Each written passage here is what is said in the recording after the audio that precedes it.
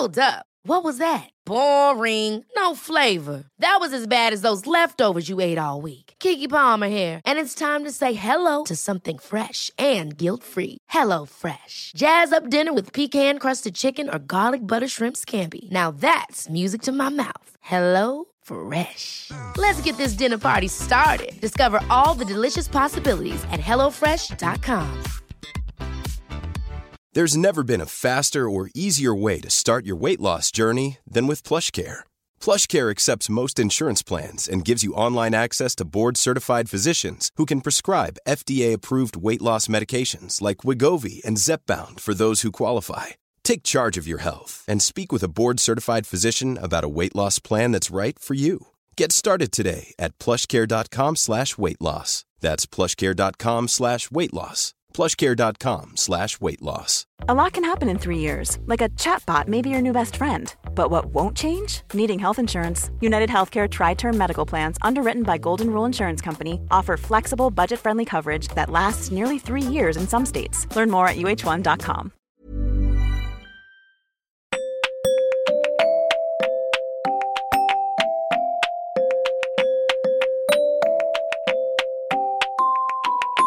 Welcome to episode 108 of the Women's Running Podcast. I'm your host, Esther Newman, and she's your other host, Holly Taylor.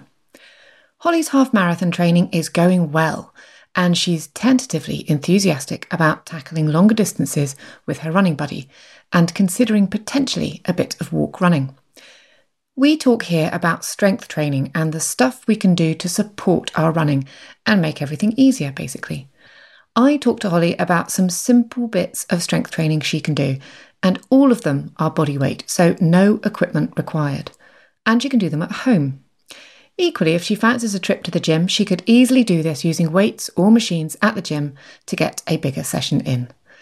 The trick here is to simplify strength training. It doesn't need to be a billion different moves, and it doesn't need to be complicated. Divvy yourself up into 3 sections: arms and shoulders, core, and legs. Then think of 3 exercises, something like press-ups, crunches, and lunges. Do them 10 times and repeat the whole lot 3 times. And Bob is most firmly your uncle. Running will be progressively more easy. And after a few weeks, you can add in weights, up your reps, change up the exercises, whatever you like.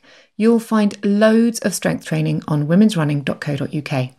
I talk about my worries about running a half, that's the Great North Run this weekend, when I'm supposed to be running 20 plus miles in training for the London Marathon, not 13.1, so I'm having to add a few miles onto it before or after. I want to know if anyone else is doing something similar in the lead up to the marathon. We finish up by talking about the dreaded chafe, and in this instance, specifically, boob chafe. As Holly says, you don't want your tits to ruin your marathon. Somehow she makes this an issue that she lays firmly at the door of the patriarchy, and who are we to disagree? This episode of the Women's Running Podcast is sponsored by Forestry England. Forestry England cares for more land and trees than any other organisation in England, growing, shaping and caring for more than 1,500 of our nation's forests. It has built over 1,800 miles of running, walking and cycling trails. From 1k to 10k route lengths, their waymarked running trails have been designed with both beginners and seasoned runners in mind. They provide an opportunity to run on safe, off-road, traffic-free trails in beautiful forest locations. Start your running journey or find inspiration for beating your personal best with Forestry England. Find out more at forestryengland.uk/running. I'm so tired. Yeah, I'm sorry. I was about to say you do look tired, but then I thought that's very rude. But I only meant in the sense that you were physically rubbing the sleep from your eyes in that moment, not in your haggard way. So tired. Oh no, I'm tired and haggard. It's been. I'm gonna start talking about my diamond shoes pinching too much because I've been on holiday for 2 weeks. I've been working for literally 2 days. That's it. And I am absolutely cream crackers. I know, but it's getting back into the swing, isn't it? Even after the bank holiday weekend, I found Tuesday particularly by about 3:00, I was just completely flagging and really, really struggling to convince myself to do any more work. And my mum was saying this is because she ultimate diamond pinching shoes or whatever. I've never heard that and I love it. Because she's a teacher, so she gets summer holidays and things off. But then, so she was saying it to me the other day and she was like, oh, sorry, it must be so annoying to hear. But, I'm so tired from being back because they've obviously started all the like GCSE results and inset and all of that stuff now. And, but she was saying exactly the same, that it just after a summer off, it's just like every hour ticks by, like it's kind of treacle.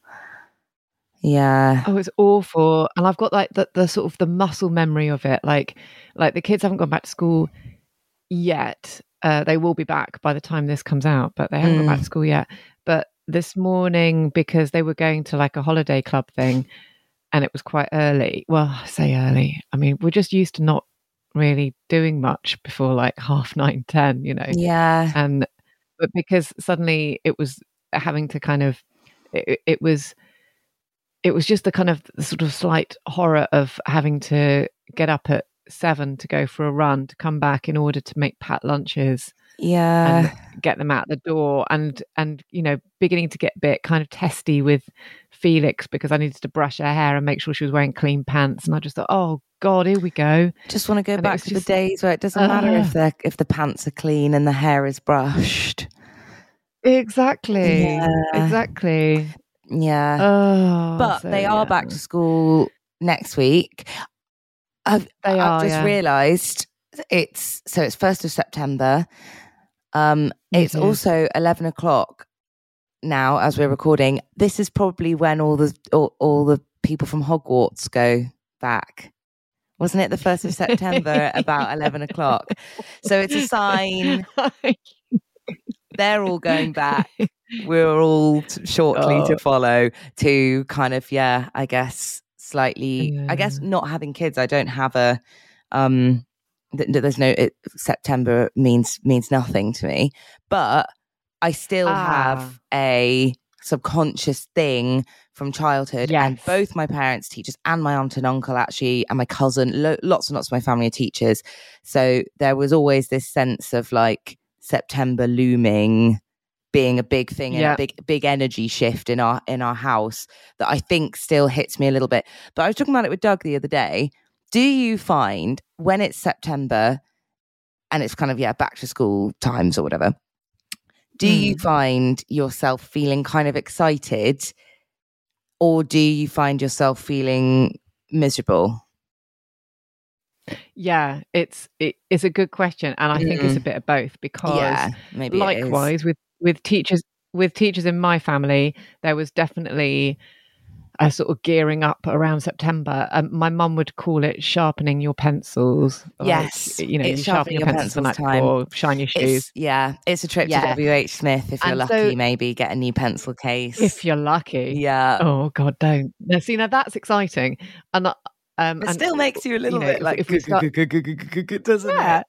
Well, because you start thinking about new bags and kind of shiny shoes, and we did a trip to Clark's yesterday, you know, and spent like £1 million, and but so I think it's a mixture, isn't it? Because it can actually feel like the new academic year feels like a new year, so it has in the last week, even though I've been sort of dreading coming back to work a bit, not working with you, that's different. That's no, I've been looking forward to you coming back and doing the pod, but I know what you mean.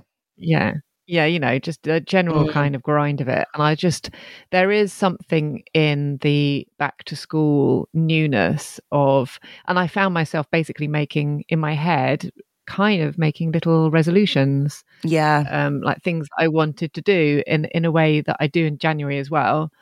I think I'm much feeling really similar for, I think, with September. Yeah, I think I'm feeling really similar, actually. I think summer's been lovely, and it's been glorious to sit in the sun and drink too much Pims and go on holiday every other week. And that's, of course, been great. But I do. I'm really looking forward to having some quiet weekends because it's been really difficult with running training, and also just with like trying to catch a break a bit. Because it's been lovely weather, and obviously the last 2 summers were quite abnormal. It's meant that there's been something every weekend at the moment. So I'm really, really looking forward to slightly more relaxed weekends and time to do a bit more exercise. I'm feeling really excited about, I feel slightly sick saying that. This doesn't sound like me, but I do feel excited about exercise at the moment because what I believe will have been the last episode, we were talking about anxiety and running and how my training had been a bit crap. But I have nice news for you in that I went for a lovely run yesterday and I really, really enjoyed it. Oh, tell me about it. Okay, so it was 2.5 miles. So one of my midweek training runs.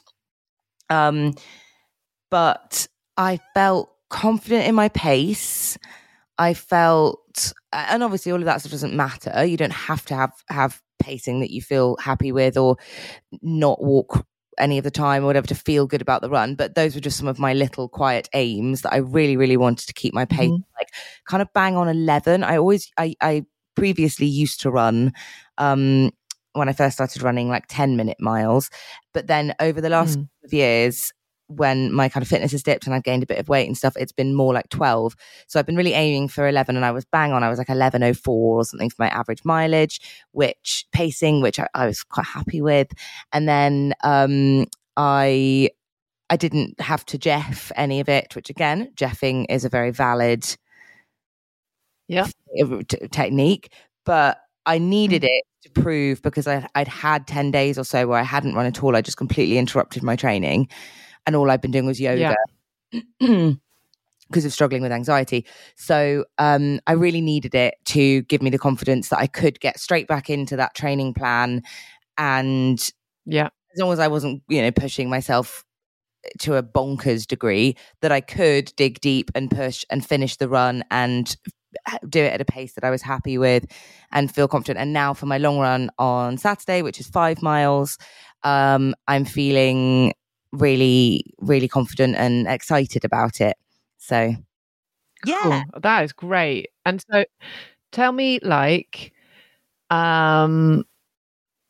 the structure of your midweek run. Do you do any warm up or cool down or anything like that? Or do you kind of, because I do a little stretch of canal, and I did it before work this time, which was really nice as well. I've been enjoying doing that the last couple of, because I said as well I'd gone for a little pastry with my friend Lex in the morning before work. I was trying to hold on to that, and I was like, come on, I know you want that extra half an hour in bed, but imagine how, remember how lovely you felt when you did get up early and went and got a lovely pastry and did something with the day before what the work day had even started. So I went and did my run in the morning, and I suppose technically I do a bit of a cool down and a warm up, but it's not in a very organized way, just in the fact that I walk down to meet her at where the kind of stretch of canal starts. Then we do the run, and then we went and got a cinnamon bun afterwards. Nice. And Lovely. I walked back up the hill to home, which is in itself quite in fact, I was probably more out of breath doing that than I was on the bloody run. So walking uphill with a cinnamon bun, that was the real tough bit. I think that's perfect. The real cardio. And so, that's great. So what I wanted to talk to you today about was, I wanted to talk to you about honesty, which I realise is not a word that you were expecting me to throw out there. No, it's not something that I love either, but what about pretending everything is great and not worrying? That's something I love. Yeah, we're all good at that. Apart from me, because obviously I catastrophize. So I you're the opposite. Difficult to pretend that anything's great. Everything's awful. Everything's always awful. Right. Honesty. Honesty is it. This is the theme to this section of the podcast. Okay. Because I want to talk about your long runs, right?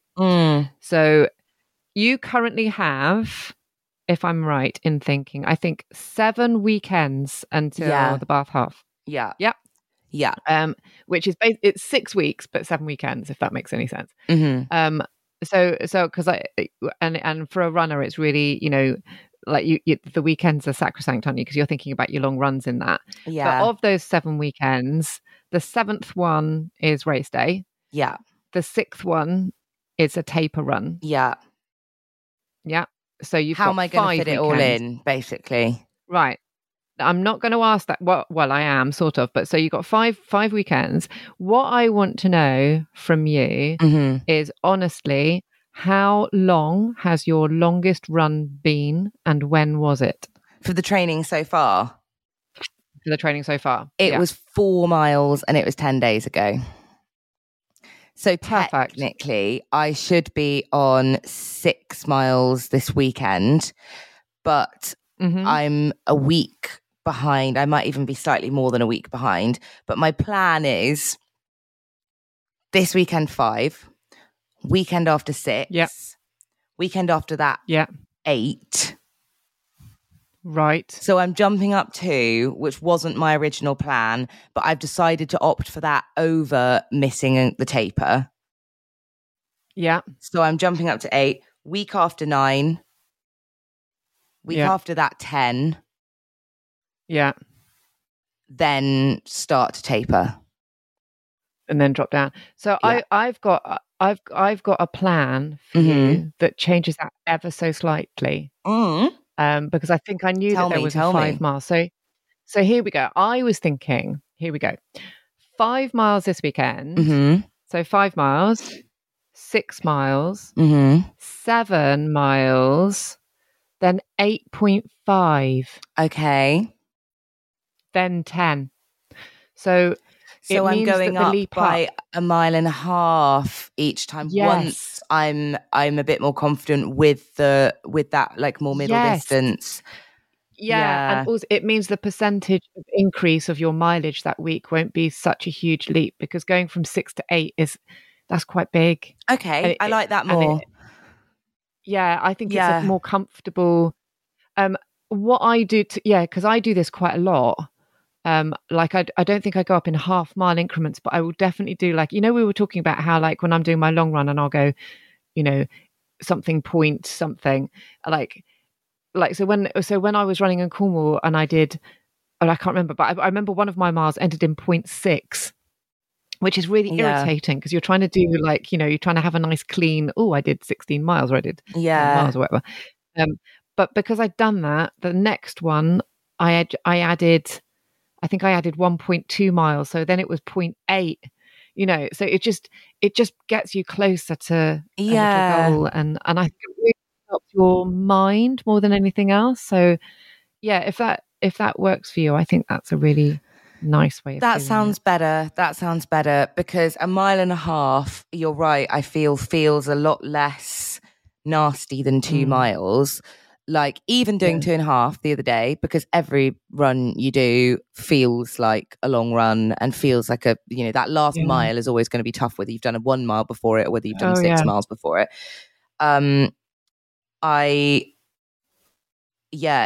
There's something about having, basically, from the moment I'd hit the, like, I'd done 1 mile without stopping onwards, the idea of doing, because technically it was a mile and a half to go, but like being able to be like 1.4, 1.3, like, and kind of do it down like that in that kind of, those kind of little mental games you feel like that you play, feels like a really nice way of being able to push yourself when you're finding it difficult.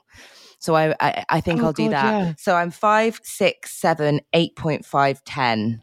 That's the plan. Yes. 5, 6, 7, 8.5, 10. I think I've got one more, haven't I?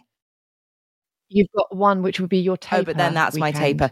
Because this is the difference. So I need to remember the taper, because my friend Lex, who I've been doing a lot of my training with, she doesn't want to taper. Oh, I know. She doesn't. Let's talk about that. Let's bitch about that. Lex, you got a taper, man. I know. You got a taper. So I keep having to remind myself that when she says, like, oh, we're 6 miles this weekend or whatever, that she's planning to just do like 5, 6, 7, 8, 9, 10, 11, 12, right up until the yeah. She's not planning on tapering at she's all. Going against. It's like she's going against all running advice. I'm not saying that that's a bad thing. I mean, you can strike out on your own, but I would want to give your legs a bit of a rest. And like from personal experience, from personal experience, definitely the only time that it's not worked for me, the taper, is because I tapered too much. So, so before Brighton, I'd had a minimal injury and some other things that kind of came along and sort of cocked everything up. And it just meant for those last 2 weeks, I think I missed a couple of runs, and I pulled it right back. I remember that my final taper before that half was, maybe 6. Yeah. And it was not long enough. That long run wasn't long enough, and the runs in between were not long enough. And like we're going to speak to Anna Harding in a couple of weeks, like we said, but because we're going to speak to her about sort of taper science, basically. But while you want to be running less, you want to be running, I think, roughly at the same intensity, and it's not like dramatically, like you don't want to run 10 miles for your final long run and then your next long run do like 2 miles. It's not drawing, it's only cutting it down by like 10 or 20%. Yeah, that's what I said. I was like, we can still do like 6 or 7 or something. Yeah. And I remember that I genuinely, rather than do 10, 11, the race, I would rather do 10, and then I think I'd feel more prepared, weirdly. I don't know why. I don't know, that doesn't quite make sense. But because I think once you've hit 10 miles, then psychologically you've got the thing of like, it's just a 5K on top of that. I know I can do a 5K. I know I can do that. So, whereas I think if I do 11, my brain's going to start messing about with those kind of like mile increments again and be like, oh, you haven't done the 12 and you haven't done the... Whereas I feel like if I finish on a nice even 10 with my longest long run, and then I have a tapering week, or, technically like 2 weeks, 10 days ish, isn't it? But I also remember like, I really enjoyed that taper run, because I suppose apart from when you're training for something quite tough, for me, I guess, and if you're somebody listening who runs, 7 or 8 miles on the weekends, if you're in Esther Newman, then, but even that, like yours usually would be gearing towards training, really, I suppose. Yeah. That like there aren't really that many times that you have the fitness level that you can run 10 or 11 miles, but that instead you choose to do 5 or 6. And I just remember that taper run from the first time that I ever did the Bath Half, and it was the first time I'd run those kind of distances, and I went from 11 and then I just did a 5-mile run for my taper weekend run. And I was staying with Doug's family, and they live in the middle of nowhere in Wales, and so I just did like a little kind of half, almost a trail run. It wasn't quite, it was a bit roady, but like in middle of nowhere run, and it was the most blissful run. I still think about that run when I'm trying to encourage myself to get back to a fitness level that like I can just enjoy running 5 or 6 miles in it. And it's never easy, is it? But like not having to, not really feeling like it's a huge strain, not having to dread it, not having to worry about what if I can't do it, just knowing you can, knowing you're comfortable, and just having a great time and going out there and being able to look at the little lammies. Amazing, isn't it? It's amazing. Yeah. Yeah, I love it. I do. I mean, I think the tapering is a tough gig, because along with it, there will be kind of the little kind of devils on your shoulder saying you're not fit enough, you can't run the distance kind of thing, and making you forget about your big long run kind of thing. But at the same time, it does give you an opportunity to appreciate what your body has done so far in training, and definitely to enjoy the fitness that you've built up, because it means that when you drop down by a few miles, suddenly it's like, oh god, this is actually enjoyable, this isn't awful. But we'll talk to Anna about things that we can do ahead of the half, things you can do ahead of the half in terms of that taper to make sure that it's kind of working for you, to make sure that it's kind of, you're not, I mean, you won't lose any fitness, but it's just, making sure that you don't make the mistakes I made ahead of Brighton, which was I just dropped off a cliff basically with the amount of training that I was doing. I do tend to like dropping off a cliff though. That is my style. Yeah. Hence the last 10 days. You save that for the week after. Save that for the week after. But the other thing, because we were also going to talk about so the rest of your schedule, how many runs are you doing during the week? 2 runs. And two runs that are half the, I'm just kind of going by the rule that they're half the distance of the one that I'm going to do on the weekend. That's a great rule. I've not thought about that. So I'm doing 2.5 this week, 2.5 this week, and then a 5 on Saturday morning, and then next week I'll do 3.36. Yeah. So, right. Do you have a strategy with your long runs? Do you plan to run all the way, or are you planning to do any walk running? I think for this 5 miler, my plan going into it, because I feel a bit more confident off the back of the 2.5, where I definitely felt like I could have kept going and I felt good. My plan is to run the whole thing. But if I do walk run, I guess I'll assess at the beginning whether it's going to be a shite one or going to be a good one, depending on how my hormones and energy levels and whatever else are feeling that day. Then I think I will, kind of assess that at the beginning. And probably do like a 10-minute walk break in between that. So say do 2 miles or 2.5, walk for 10, and then do the other half. Or do you think that I should break it into smaller chunks if I'm going to do that? Well, whenever I've done walk running before, I've done like run a mile, walk half a mile, or like run 2 miles, walk 1 mile or something. So I've done like half of the distance that I've just done. I've then walked, or I've done it completely sporadically, and I've just walked for a bit until I felt like I could run again. Okay, that's definitely not the way. That's always been in a desperate moment. I don't know. Right. How was the 4 miler? Fine. That was fine. Did you run? That was fine. That was all kind of just before I had my bout of anxiety. So it was because it was actually one of the midweek. It was when I did like 2 miles or something the week after that I really struggled, and I felt like I had to stop, and I panicked.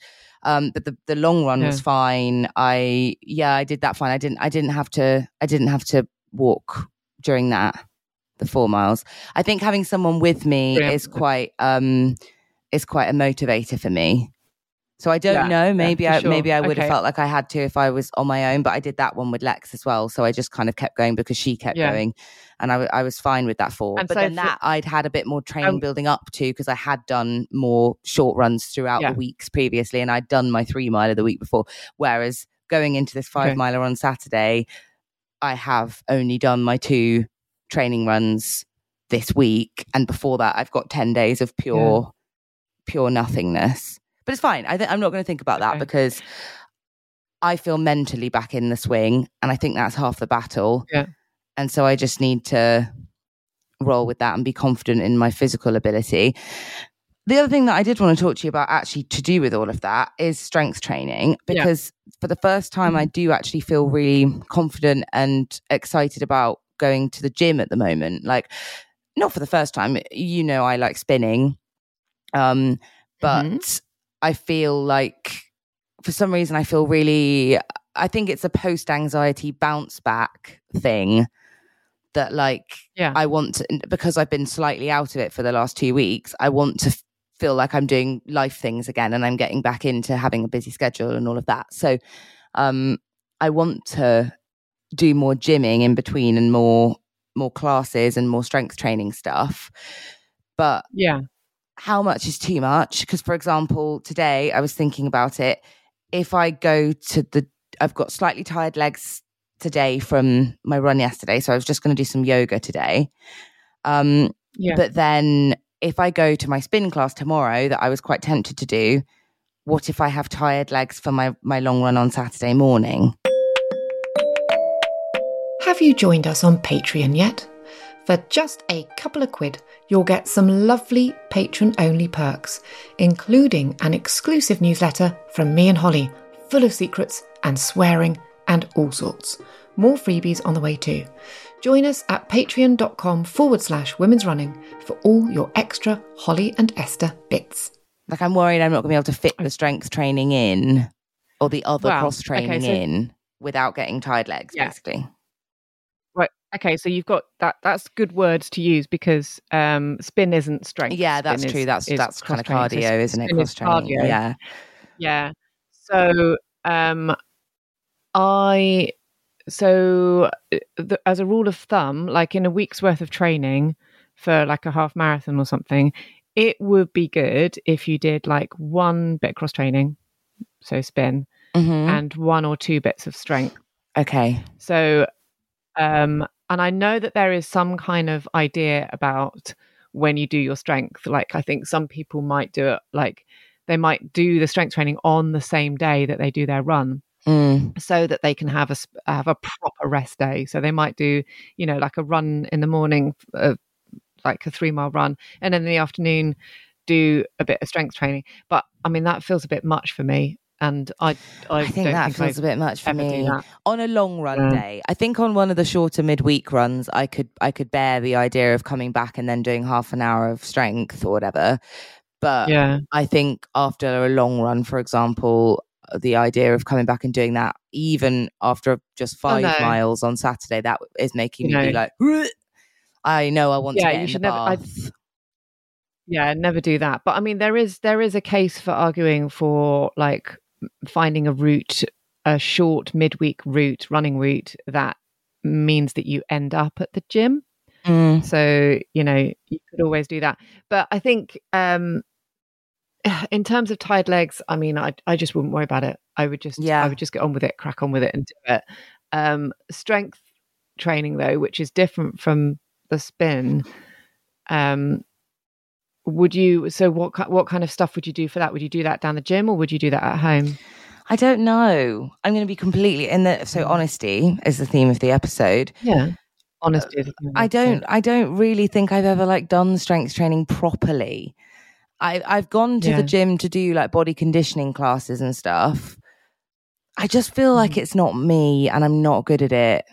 And I know I have to get on with it, but something about those kinds of, if I've been to classes before or if I've like tried to do it on YouTube or whatever before, because I think what would really help would be something like your boot camp.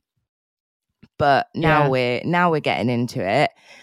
I just don't feel at the moment I can justify the cost of like a regular class because I don't pay my gym membership anymore. I just pay for the classes that like I want to go to, which is usually like spin a few times a month, maybe yoga a few times a month, but most of the time I'll probably be like, at the moment I've mainly just been doing yoga with Adrian because I don't want to spend the money on going to a class. Spin, obviously I can't do that, so I have to spend the money on the class. But it feels like at home, if I'm just like doing it based on a YouTube video or something, I feel like I don't really know what I'm doing with strength. But if I were to go to a class, it just feels like £10 for something that I hate at the moment. Yeah. Tell me your thoughts. I don't know what to do with that. And if anybody has any, good like free strength training classes or whatever that they follow, then please let me know because but there's also a confidence free in there free too as well playing in there. There's a few things that make me really, really kind of just put off strength training to a point that I think, apart from a couple of times last time I trained for the virtual half, I didn't do any strength training the first time. Last time I trained for the virtual half because we had quite a few conversations about it on the pod. I did some of the exercises that we talked about like in front of below deck or whatever, but I still didn't even feel like I was doing strength training properly, and I definitely tailed off with it and wasn't doing it consistently. So I think you are I think you are in an ideal place right now in terms of your training schedule to do some strength training and for it to have a really beneficial effect on your running. Yeah. So I think that's the first thing. I think you don't need to go to a gym to do strength training. I think that's the second thing. So I don't think you need to spend money. Also, while having some kind of weight can be useful, it's not something that you need to have. And I think that the word strength training can be off-putting to people that don't do strength training, because it sounds really technical. It sounds complicated. It sounds like it's going to go on forever as well. And I think none of those things are true. It sounds like my abs are going to hurt for the next 3 days to a point that I'm not going to be able to laugh or sneeze without feeling the pain. No, I mean, that can happen, but it doesn't have to. And I think I was just thinking about just then when you were talking, and I think like with strength training, I mean, there are like a few exercises that I think are like super, super beneficial for running.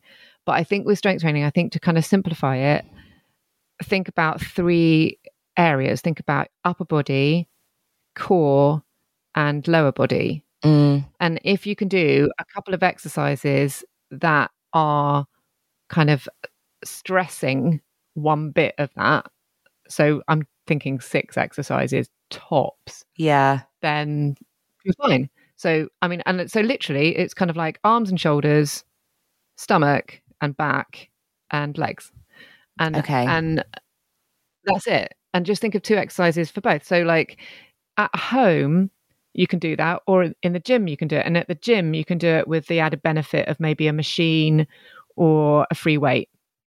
And at home I've got my kettlebell, so I use boot camp as my strength. Which is a blessing and a curse, because I don't ever know what she's planned for it, and she might do a bit of a cardio boot camp, which is always a bit, it's just like, oh no, I don't need more I've got cardio. enough of this. I've got enough of that. I want to do more strength.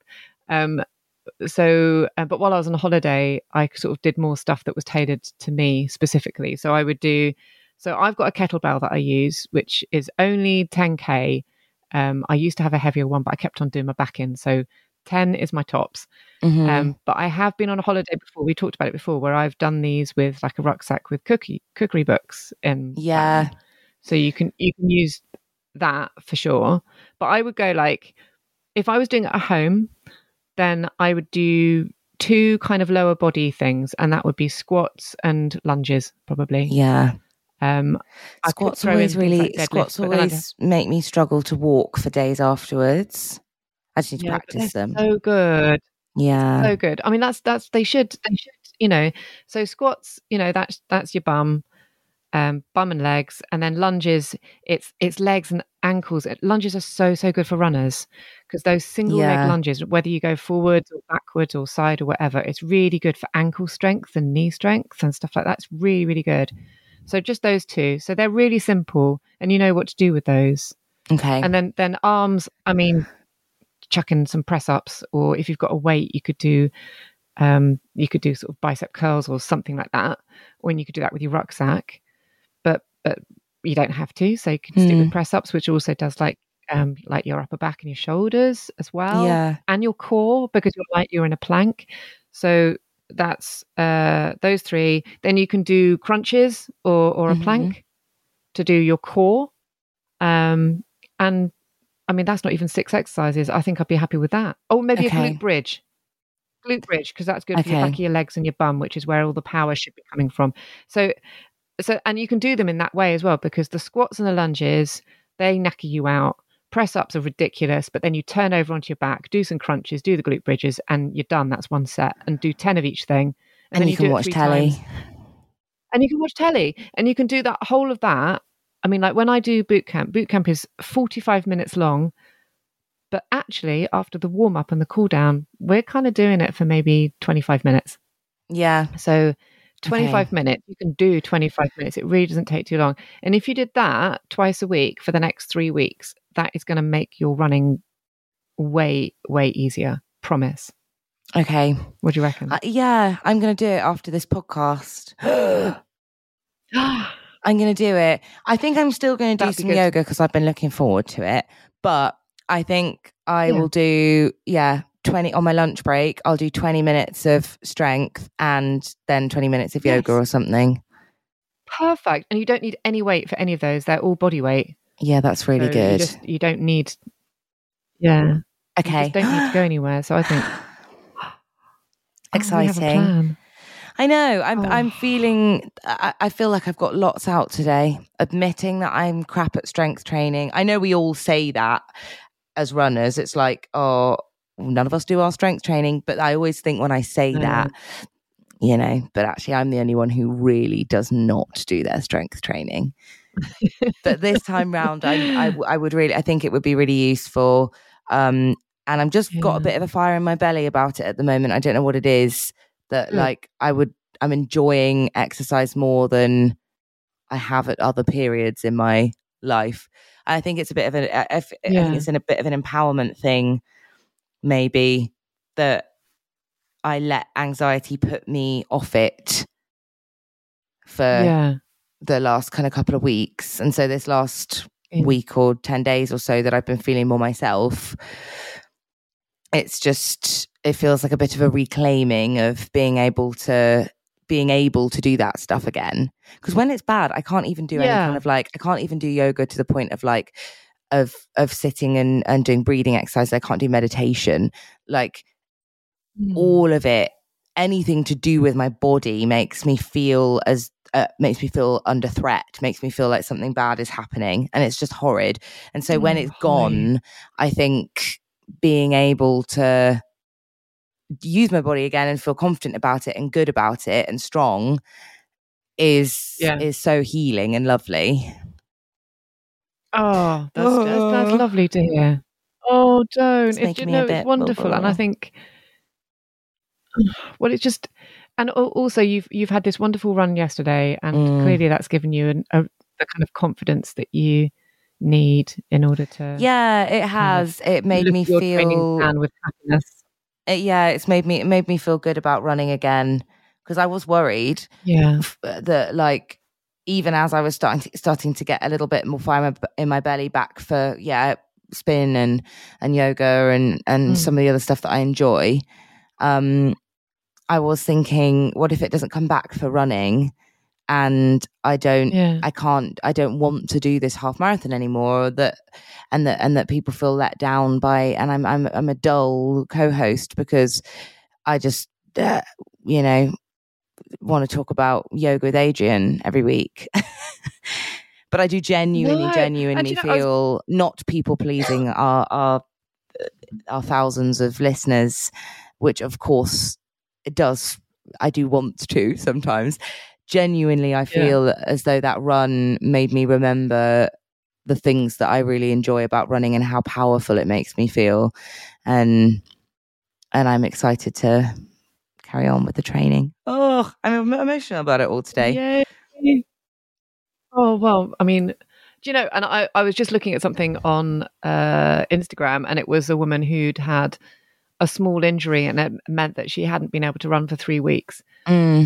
And she said something like, you never want to run as much as when you can't run. And, I think that's it. And she was, and so I think it, having a sort of, well, for you, absolutely, a forced break has given you the benefit of giving, sort of pushing your positivity and your confidence and stuff when you do, because that just shows you how important the taper will be when it comes. Like, you had some time off, you went for a run and you felt fresh legged and you felt happy and confident and strong. That did actually, that's very true. It really kind of restored my confidence in the fact that those couple of weeks that I did before I started to struggle with the anxiety and I had to kind of pause my training had still had a positive effect. Like before that, I don't know. I know I wouldn't have felt so strong and my pace wouldn't have been so good. And it still made a difference, even though I'd had the time off, which is exactly what's happening with tapering, isn't it? You're not losing your fitness level. And, no, not at all. The taper will be even better because that's organized, and I'll keep doing some bits and bobs of strength and stuff in between them, the little short runs. Yeah. I think we're going to smash it. Oh my goodness, tell me about you as well. I'm sorry, we've talked about my half all for the last, how long's it been? About 45 minutes. Let's discuss how yours is going. And thank you though for helping me kind of work out how to think about it both practically and from a kind of mental standpoint for the next few weeks. I think that was it's really helpful conversation. It's helpful for me as well, and it's lovely to hear about. I'm so thrilled that it feels like you've turned a corner in terms of that confidence and that renewed faith in your own ability and I feel like I can do it. I just think it's lovely. Yeah, and I don't think I felt even before when I started this round of training, I still didn't maybe necessarily feel like I could do it. And now I know that I can visualize myself on the day. I can see it happening, which is a big thing of it, isn't it? And especially with COVID and the fact that we've been an injury, and it's meant that over the last few years, I haven't actually I haven't had a race day because every one that I've planned or whatever has been postponed with COVID, or then with Berlin, I had an injury. So it feels very like things aren't going to be real. They're not real life. And actually being able to visualize yourself is so helpful for the push for training. Yeah. Oh. But absolutely. yes, tell me about you. How are you feeling? Because you were had slight paranoia last time we spoke. Yeah, and that looms large. And I think what I might do, because we've got a couple of things to talk about, and I think so I'll briefly sort of talk about what I'm doing. I bought a prop, which is my training plan, because I pulled it off the fridge because I literally have it stuck on my fridge. So here's my training plan. So look at that. Oh, you it's highlight quite exciting. things. She highlights things. I'm actually holding upside down. I do highlight. Well, no, the highlighting was the holidays. I see. It's quite exciting because I don't know if you can see here, but look, I'm here. This is my week, and then it's only this to go. So I've only got like 2 inches left of my plan. Oh my gosh! And it's one of the best things is to look back at where you've been. That's been the nice thing. So when you've got a training plan, I think it's so easy to sort of look ahead and just think, oh, fuck, I've got to do 20 miles. But actually, when I look at this now... Look at the mileage you must have clocked up overall. Yeah, so what I've done is on this, I'd written down I've put down the length of all the runs, but I've also written down the total mileage I've done for that week after I finished it, just to see how I was doing. And that feels quite nice, because if I look at that as a kind of average, it goes sort of 25. It starts at about 25 because it's a 16-week plan, 25 for the whole week, not for the long run. 25, 26, 28. Then it's sort of 27. Then there was a ridiculous 34, but then it's 30, 31. So it's been going up. Yeah. Sort of generally a bit kind of zigzag, but it's been going up a little bit. So that's quite nice to know that I've not been kind of going up huge amounts, or not kind of, you're only supposed to increase by like 10% a week, I think. Yeah. So that feels quite nice. But yeah, it's fine. My big worry now is that the weekend after this, I'm doing the Great North Run, which when this podcast comes out, it's going to be in a couple of days. And I'm supposed to be doing... I didn't know that you were doing the Great North Run. I'm doing the Great North Run. So the Great North Run... No idea. This is complete news to me. Yeah, I'm doing that. But that's in Newcastle, obviously. Our very own Angel of the North is going to be doing... What terrifies me is that the position of it on my training plan is 3 weeks ahead of the London Marathon. So on the day of the Great North Run, I am supposed to be running between 20 and 22. That's what I've got on my plan. And the Great North Run's a half, isn't it? Yeah. 13.1. So in a foreign city, to me, I have to run 7 or 8 miles as well as the Great North Run. Yeah. And I mean, it's only a couple of days off. So I wish I'd asked this question a month or so ago so I could find out what other people do who are more used to the route and stuff. Because my plan would be in my head to find 7 or 8 miles and do that first. But then, so the paranoia there is I'm going to have to run that chunk of distance. Then I'm going to run the Great North Run. But obviously, there's going to be a gap. Yeah. Because I'm going to have to go to the race village. I've got to go to the loo. I've got to drop off my bag. I've got to, I've got to stand in a pen for like 20 minutes, all of that. So I'm going to be running 8 miles, standing around for 40 minutes and then running a half marathon. So that to me does not feel like a proper training run. I mean, I definitely say it's a proper training run. I just feel almost like maybe that's going to be like more hard on you. I don't know the science of this, but that if you do 8 and then you have you have time for your legs to get a bit tired and then you have to do another 13, is that going to be really horrid? It's going to be a worse training run than a 20-mile training run would be. But is there any way you can do like swap it with another weekend? Because does your plan go up and down a bit? That not really though, because you've only got 3 or 4 long runs left, right? So this weekend coming, I don't. I've only got 2 long runs left. So this weekend coming, no, just because I've only got 2 weekends left. Because it's 2 weekends and then it's tapering for the London Marathon. You taper for 3 weeks for the marathon. Oh, okay. So the Great North Run is my very last long run. And then I enter into taper. Okay. So I'm hoping. So what I'm going to do, this is what I'm going to do, and I'm sure that someone's going to say this is shit, but my plan is this weekend, the weekend before the Great North Run, I'm going to try for 21 and a bit, and have that as my very, very longest run.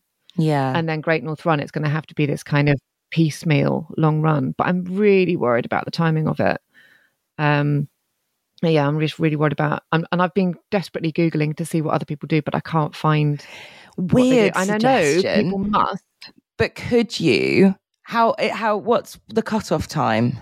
I don't know. What do you reckon? I should go around twice? I was just wondering. Yeah, could you add an extra lap and then?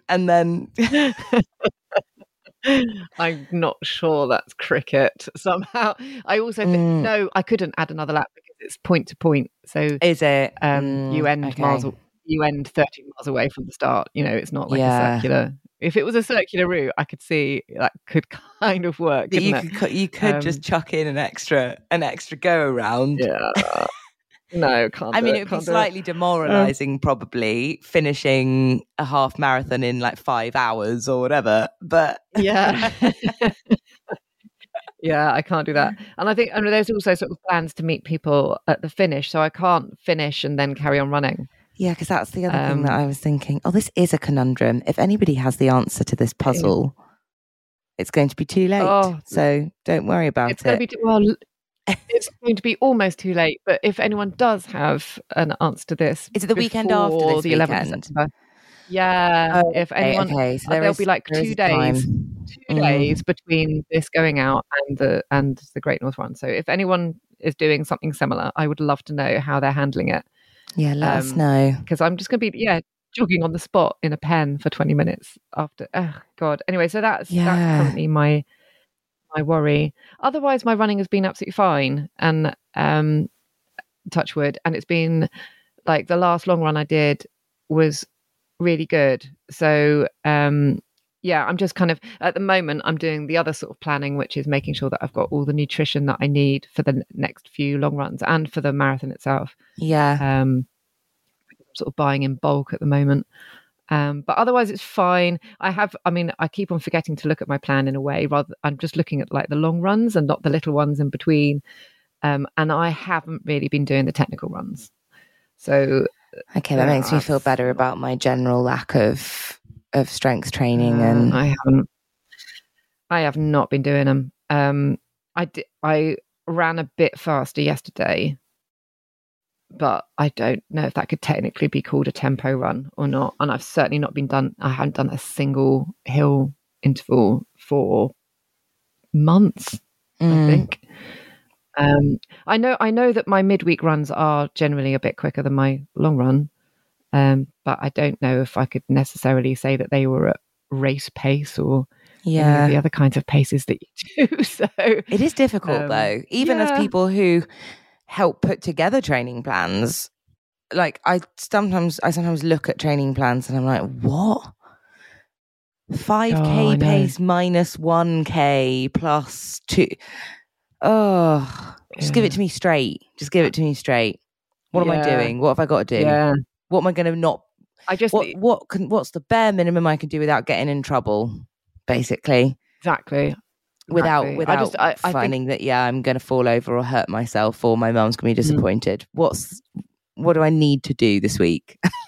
Yeah, I reckon there is something to be said in having a training plan, which, you know, we're doing more of these actually, but having training plans that just say, right, on Wednesday, you want to try and run for 30 minutes. Yeah. Right, but for the middle bit. So, and if you see that 30 minutes as like 10-minute plod to basically warm you up, 10-minute mega effort, 10-minute plod to calm you down. So you just think of that middle 10 minutes and just go a bit quicker. Yeah. That's what I want my training plan to say. Me too. Okay. That feels so much more manageable and relaxed. Yeah. But 5k pace. I don't know what my fucking 5k pace is. Do they mean my balls out? How hungover am I? Or do they mean... Yeah. I don't know. Fucking hell. People. Something I do want to talk to you about before we... Well, it is kind of moving on, but it's about long runs. So... Yes. This is my friend Lex, who I run with, but it's actually not her who has this question. It's a friend who's also training for the London Marathon, and it's the first time that her friend has trained for a marathon, and so it's every long run is the longest long run she's ever done, and she's finding chafing, particularly boob chafing, a big issue, and it's kind of underneath, it's under boob chafing. And to be fair, I haven't got all my facts. I don't know what sports bra she's wearing.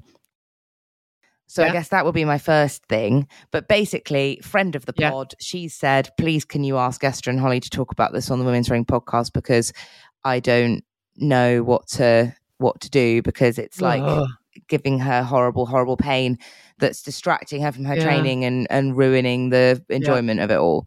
Chafing is a fucking nightmare. Chafing is a fucking nightmare.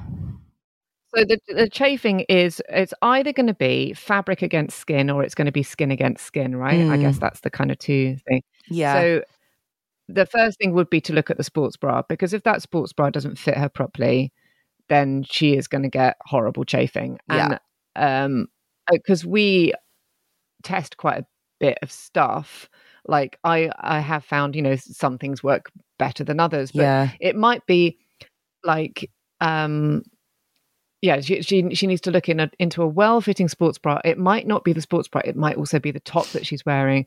And also what I'm finding as well, because I've got small boobs and don't get boob chafe, although I do get nipple chafe if I'm wearing a bad bra, is what the one thing I do get, I was chafed with at the weekend, was my hydration pack. So I used a new one. That's the only time I've ever had kind of upper body chafing. Like I tend to have below the belt chafing, but same it was the first time I tried wearing my hydration vest, and I didn't know what top I needed to wear with it, and I got horrible chafing like under my armpits and back of my arms. Yes. Yeah. And I had it, the one I was wearing, it was on my back. I've got 2 spots on my back from where it was kind of just the pressure that was going there. And I've got scabs on my back at the moment. So it's that bad. But I did, when I was training, the last time I did a big, long training block, I really got into using anti-chafe cream. There was one that I had, and I can't remember. I think it was Pre-Max, I think, that I had. And I had to use it. I had to use it around my neck because of the hydration pack. and under my arms, because I think definitely moving into warmer weather and you're not used to wearing short sleeves, it's the short sleeve rub. So so it was under my arms, and on nipples for sure. And I put some on that, and when I remember to do that, the difference was brilliant. Yeah, so same with me, to be fair. That's probably my top tip as well. Mine was body glide, which I think is like a £5. Yeah. And mine were definitely like thighs, and I must confess also my arse crack. Oh my god, yes. No, that's have you ever awful. had that? Oh my god, it's really awful. bad. Oh my god, yeah, all the time. It's horrific. Yeah. And that completely saved the day. That completely saved the day, I remember. And I didn't have any more chafing after that. So yeah, maybe check the sports bra, check the top, like maybe just have a walk around at home and a move around and see what is it like, see if you can locate when you're not distracted by the fact that you need to run 20 miles. See if you can work out where exactly and what it might be that's rubbing, and then because I think some body glide or Premax cream or something on there. Yes, absolutely. I would definitely put something. Those two things. And I think, unfortunately, it does come down to investing a bit, because it does sound to me as though that the bra that she's wearing is not right. No, if you're getting under boob chafe, I would suspect you're just not got the support going on there. Yeah, because that sounds painful. Yeah, potential. And you need options. a nice big wide band under your bra to kind of keep big support going on. And if you've got big boobs, then you need to think about having that not I've forgotten the two different fits of bra, but the ones that kind of encapsulation. That's the one you want. I always think of Madonna's cone boobies with that. Exactly. You want a Gaultier bra. You do. That's the Gaultier look. That really, the Gaultier look. And I find a huge difference, because I'm small enough boobed to run in compression, but I also have a couple of encapsulation bras, and the encapsulation bras are amazing. It's a whole other level of support, I think. Yeah. I'm a compression gal. I find that I'm fine with just compression. But yeah, agree. Maybe it's an encapsulation jobby. I also think that investing in a bra that is as soft and seamless as possible is, if it is the under boob, then maybe the underband is like irritating you. Maybe the elastic is sticking through, or maybe the fabric is just not quite the right thing. It does involve investing a bit, but I really like, I've been wearing at the moment the Runderwear version 5 bra. I think it's just the original version 5, and that is really, really, really, really soft, and I haven't had any chafing from that. It's maybe not quite as supportive as some of their other big encapsulation ones that are designed for bigger boobs. I will say that I have had a couple of moments with it where, if I'm a bit hormonal or whatever, I do get slightly achy boobs in it. But for soft bras, that's the one for me. No, I agree. That is a really good bra, and I do have that one too. I think it might be worth this friend having a chat with Booby Doo. Do you remember when we spoke to them, and they can do a fitting over Zoom, and you don't even have to get your boobs out particularly? And I think that might be worth a go, because they'd really be able to help you. Because it's sports bra, they specialize in sports bras, and so I think that would be they'll know good what's avenue up. to go and chat to them. You just don't want, even at this, this late in the game, it's still worth it, because you don't want your tits to ruin your marathon. Basically, how annoying! No, you do and just not. how classically patriarchal. Yeah. We don't want any blaming excuse for men to say, oh, of course, your big old boobies got in the way of your running. No, we don't want any excuses for those kind of comments. So boobies behave, and there are good sports bras and chafe stuff for it. Didn't you get a letter about chafing? I did. It's one of my favorite letters we've received ever. So if people have listened along this long to this episode, I know we've been talking about quite a lot of serious things, but time to bring the tone down as usual.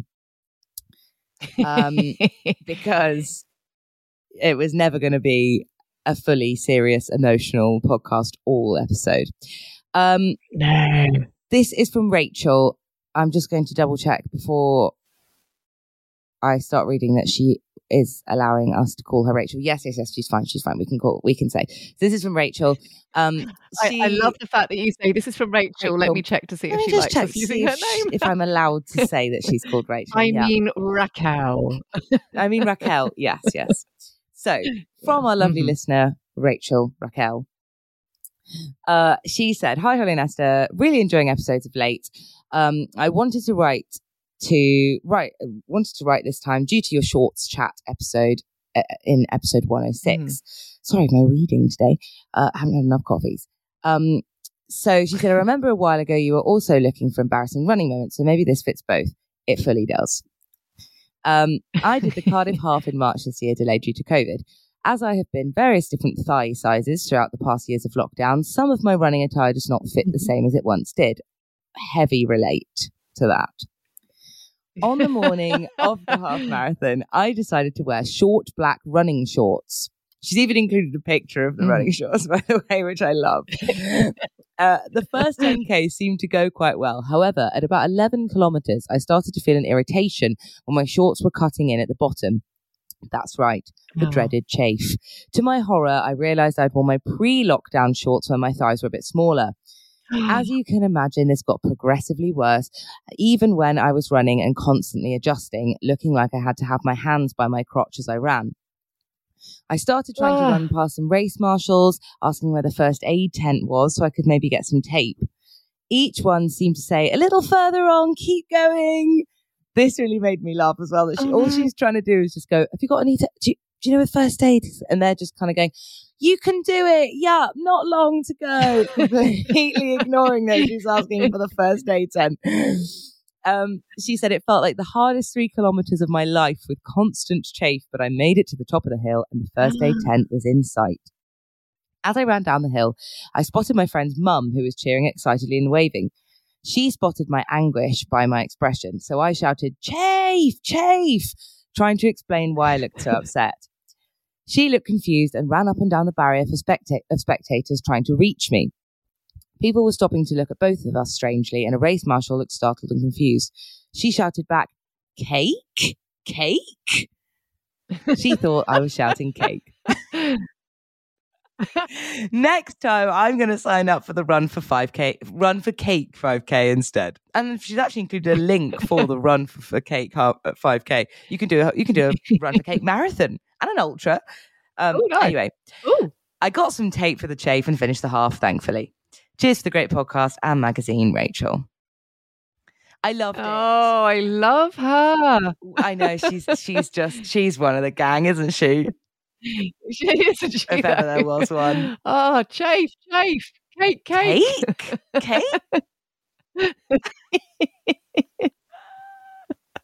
I really enjoyed the marshals.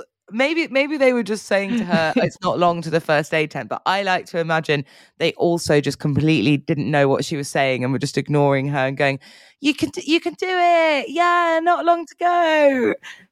Oh my God. A lovely story. Bloody chafe.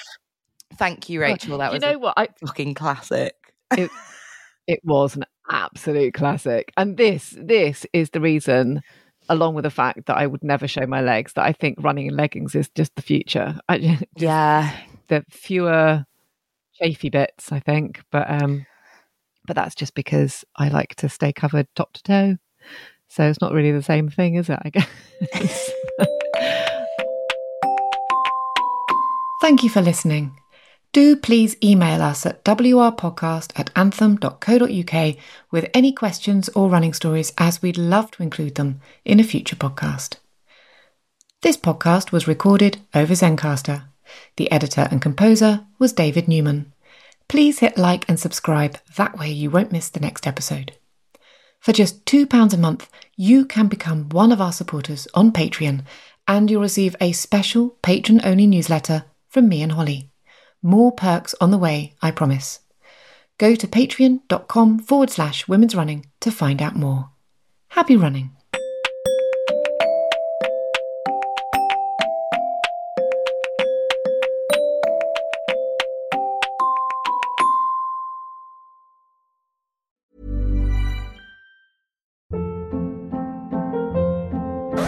Hold up. What was that? Boring. No flavor. That was as bad as those leftovers you ate all week. Keke Palmer here, and it's time to say hello to something fresh and guilt-free. Hello Fresh. Jazz up dinner with pecan-crusted chicken or garlic butter shrimp scampi. Now that's music to my mouth. Hello Fresh. Let's get this dinner party started. Discover all the delicious possibilities at hellofresh.com.